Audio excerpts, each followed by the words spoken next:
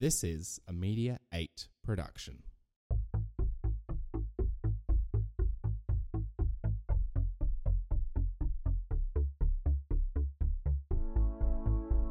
Here's to the crazy ones, the misfits, the rebels, the troublemakers, the round pegs in the square holes, the ones who see things differently. They're not fond of rules and they have no respect for the status quo. You can quote them, disagree with them, glorify or vilify them. About the only thing you can't do is ignore them, because they change things. They push the human race forward, and while some of them may see them as the crazy ones, we see genius, because the ones who are crazy enough to think they can change the world are the ones who do. Welcome to the Crazy Ones podcast.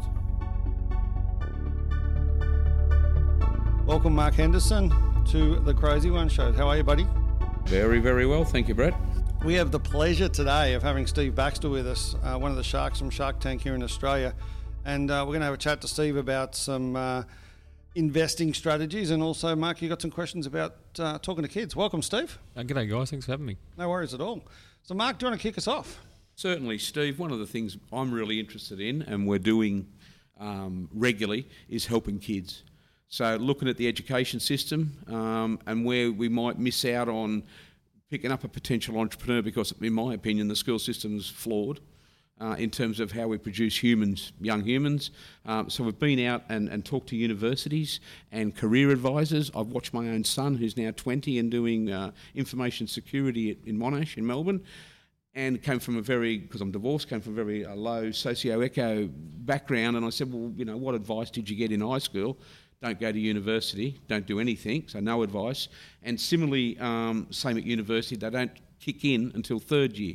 So Brett and I have an IT background, saying, no, we've got to do this in year 10, 11, and be able to help people. I guided my son personally because I had a background and knew what was going on.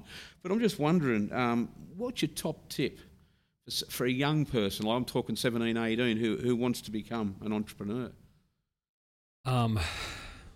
Yeah, look, I think there's lots of challenges there, isn't there? You've identified. So my top tip for a young person wanting to become an entrepreneur is like 17, 18 stuff. I'm a huge fan of people doing it young. At 17, 18, it's tough, right? I started at 23. I think the younger we can do it, the better, because typically when you're younger, you have more personal and financial runway. So you don't have a partner, kids, and a mortgage, which makes this tough, right?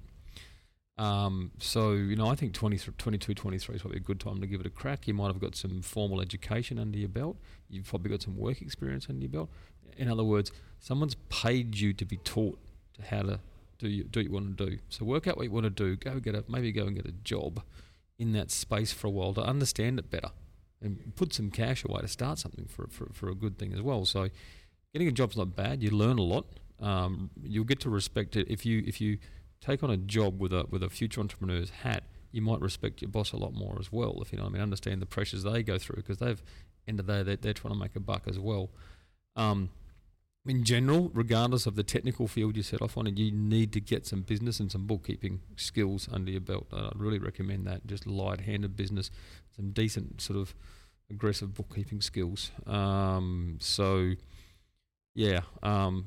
like Udemy or those sort of things? Oh, there's plenty of places out there. I mean, there's plenty of places that do that. I mean, bookkeeping would be, you need to know. You have to understand how invoices work and how balance sheets work and how cash flows work and profit loss and where revenue gets recorded. And, you know, if you bill a year's worth of revenue up front, it doesn't mean you can technically spend it, if you know what I mean. And small things like that, but very important things as well. So are they the big mistakes that people make? Is they don't understand money and don't understand numbers? Well, typically they make mistakes by running out of cash. And they run out of cash because they don't understand all those other things that flow from it. Okay. And they don't understand the liabilities that sort of get engendered by it. So there's, like I said, I'm not saying being an accountant. Not by any stretch of the imagination. You need to have a personality in life. Understanding how to do a reconciliation, which is a lot easier nowadays than it ever used to be. So keep a hold of your cash. Keep a tight rein on your cash, understanding where it is. So get a job and have someone actually take you through how to actually do your technical field. It'll help you get experience. Build a network, which is very important. Build networks. Talk to people. Be nice. Talk to people. Get some business skills. Being a little bit of, understanding how to build a business and how to start a business and how to actually account for a business is very important. I noticed on Shark Tank, that's one of your big things is we need to know the numbers. It's all about the numbers. And 99% of the time they don't know their numbers, or they make their numbers 99. Up on the fly. It's not 99, it's 92 or something. It's a high number. But the thing is, like, they make them up on the spot, and you just know that's a blatant lie. I'm not sure. I'm not sure it'd be like being under those lights, and you sort of walk in, and there's these 5 people staring back at you, and all the rest of it. I imagine it's pretty intimidating. Yeah, I can understand people just like throw smoke, to try and sort of put us off the scent. And they tend to be those. I've only watched 4 episodes of Shark Tank, but they tend to be, for me, those types of people as well. They will stand there and try and bullshit, if you will, to get it over that particular hurdle. Yeah. Look, I mean, I suppose we see a lot. I mean, we get to spend like an average of 45 minutes. We get somewhere between like 30 minutes an hour and 40 with a pitch, and you'll see 8 to 11. Oh, with each pitch, really? Yeah, you'll see 8 to 11 minutes on TV. Yeah, so we see a lot more, if you know what I mean. Yeah. I've seen the full pitches. I've full admiration for Channel 10 and Endemol Shine, the production company, of how they make something exciting out of it. I've seen the hour and 21. I'm like, oh man, that's so boring. This show's going to flop so bad, right? It's going to go for 6 hours an episode. But no, they spice up and have that sort of somewhat annoying music in the background. Yeah. But I find it to be fun. I tend to watch because they'll send us a bit of a pre-production cut the week or so before, and then I'll compose some tweets as well. So I'll watch it again before that and get my tweets ready. So when it airs, I can just push them out. Oh, okay. And just like I said that, I'll just push this bit out, just push it out. So I don't sit there and write tweets. I write them the day before. So I'll probably in the end watch it 3 times by the time it airs. Oh, as it's airing, it's the 3rd time I've watched it. Yeah, and what about the wife? Does she watch it with you? Oh, yeah, she enjoys it. Yeah. I mean, we do enjoy that format of TV. We used to enjoy Dragon's Den and when it was on. Great. So yeah. So how does Shark Tank in Australia differ from Shark Tank in the US? It's a lot more popular on TV. They have like 7 million people who tune in to watch it, right? It's amazing, it's massive. I don't think it's more massive. When you've got a country that's 15 times the size, the fact that we do 600,000 here. I suppose it's pretty on par. Yeah, so there's something to be said about scale. For the ratings, though. So I actually think Americans are actually born to pitch. They're showmen, right? They really are. A lot more than we are. They're a lot more out there and loud, which is I really respect that too. So the pitches come across as a lot more theatrical, a lot more polished, I suppose. Better television. Yeah. But Australians, I think there's a bit more honesty in the Australian pitches. So yeah. I noticed now they're starting to bring in a lot more celebrities as well, like A-Rod, and they're bringing in a lot of these other guys now, like Ashton Kutcher and those sort of guys. Yeah. So they're sort of guest sharks, if you like, obviously to help with the ratings. Branson was on there too recently. He was, I saw that. I saw he threw a glass of water over Cuban, didn't he? So is that something that you think will happen out here?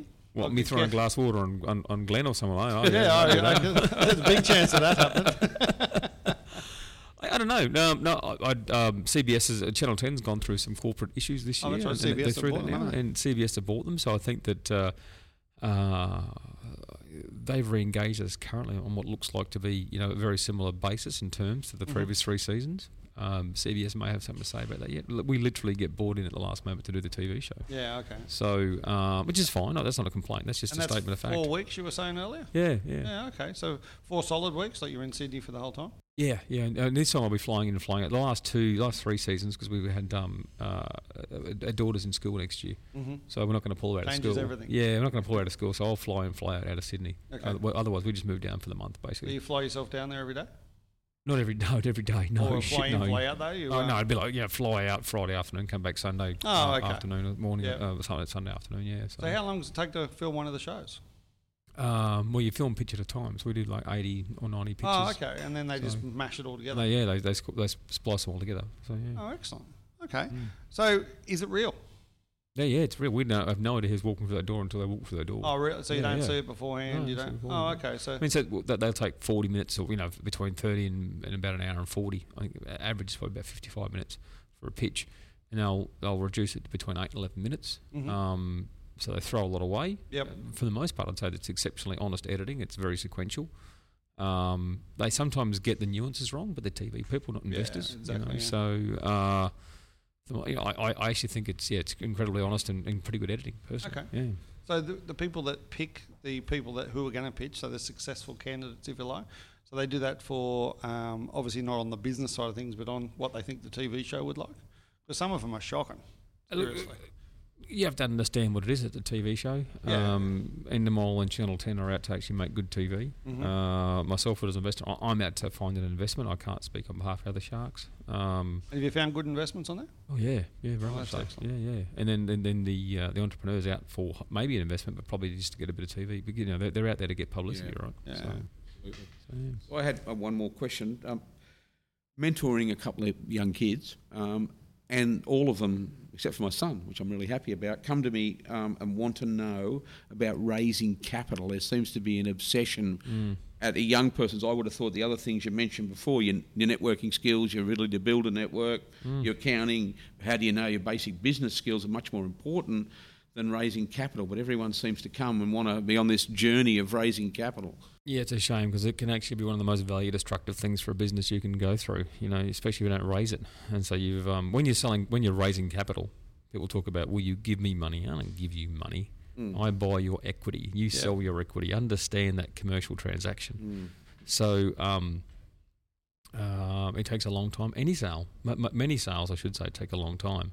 An equity sale is one of those sales that can take a long time. It can distract you. Instead of selling your product or your service, you're selling your equity. You're distracted. You're doing something else. So it can be very value destructive. I'm seeing the kids, Steve, give up. Yeah, they become really despondent. Well, they should go and sell their product instead of their equity. I mean, if you sell enough of your product, you might not need someone else's capital, if you know what I mean. And then when you raise money, you don't avoid because selling's hard. Selling's a little bit, it's awkward, right? If you're not used to it, it's an awkward thing to do. People think by raising capital they can maybe employ someone else to go and do it, but ultimately you've still got to sell your thing to someone, so you don't avoid that step. But if you could sell enough of it, A, you may not need the investor's capital, and B, you may have, if you still want some, if you still could use some investor capital to maybe accelerate your growth, you've actually proved all the sales questions. Will this sell? I think it will is a bad answer, as opposed to I know it does because I've sold X many. Right, that shuts the investor. Yeah, shuts the investor straight down. We go, yeah, okay, that bit works. Let's just get to the other stuff. So I think you seeing yourself moving into that educational front, or is that just a default thing with you doing the Shark Tank and the like, and that's enough influence? Or obviously through River City Labs, you've got people in and you're showing them. Because when I'm talking to them, I think I tell them is don't do that. Don't try and raise capital. Yeah, look, get the business in shape. RCL, we run. One week we ran 11 events, and in the precinct here, one week there were 17 events on in the precinct, and everything from. And so we do by telling. We run events, and people come in and tell others how things are done. So that, you know, the education we deliver is through these events. That they provide network, and they provide information. We tend to give information to the community and inoculate the community against bad actors, because there's a lot of really crappy people out there who are just out to rip you off. Yep. So we try and give people enough antibodies to understand when a spiv turns up, what they should do with them. And is kids encouraged to come to these things? When I say kids, I mean younger guys. Kids aren't discouraged, that's for sure. Yeah, okay. So we market a lot of them. And kids do come along. Yeah, that's for sure. Yeah, that's awesome. Yeah. And my last question, I know you've got to go and pick up your daughter, is do you get attacked? Not attacked, that's the wrong word. Do you get people come up to you in the street now and say, "Oh, Steve, can I have some money?" or and pitch things to you? It must be quite weird that. Not as often as I thought I would. And my PA, she was funny. She goes, you're lucky you come across as a bit cranky, otherwise you might get some more of that. So that's the persona. Yeah, she no longer works for me. No. She's on maternity leave. Love you, Ellen. She's back in January. And weird. So I used to get a little bit of recognition, I suppose. Yeah. Since season 3, something's flipped this year. Maybe it's a cumulative effect of all the shows and all the seasons, but really, like, I can't. You'll see me walking around the valley, and I don't want to be rude, but I'll stick my headphones in. Oh, really? In my phone, because I'll usually listen to an audio book, but people think I'm on the phone. Otherwise, they will come up and try and talk to me, and I'm on the way to a meeting. I'll be late otherwise. And so, to me, it's just a way to shortcut the conversation and get to where I have to go. It's not me being totally rude. It's only me being partially rude, really. No, so, yeah. Oh, they're used to it anyway, because that's what your persona. I'm a cranky bugger, apparently. Just ask from PA. Yeah, thanks, Alan. So, what's the big tip you can give us from an investor's point of view? What do we need to do? Is it all about the numbers? No, it's about people. So it's about people. So smart investors invest in people and problems. the ideas are pretty valueless. So prove that if you're an entrepreneur looking for investment, prove to the investor you understand a problem that's big enough that people will pay to have solved, and that you have some insight to that problem, that you fundamentally get it, and you maybe have some secret insight to that problem that actually means that others don't understand it as well as you. So, really understand the problem, get across why you and your team, typically you have a team, are the ones to solve that problem. And that'll go a long way. Awesome. Well, thanks so much for joining us on the Crazy Ones, Steve. We really appreciate it. Mark, do you want to finish it off?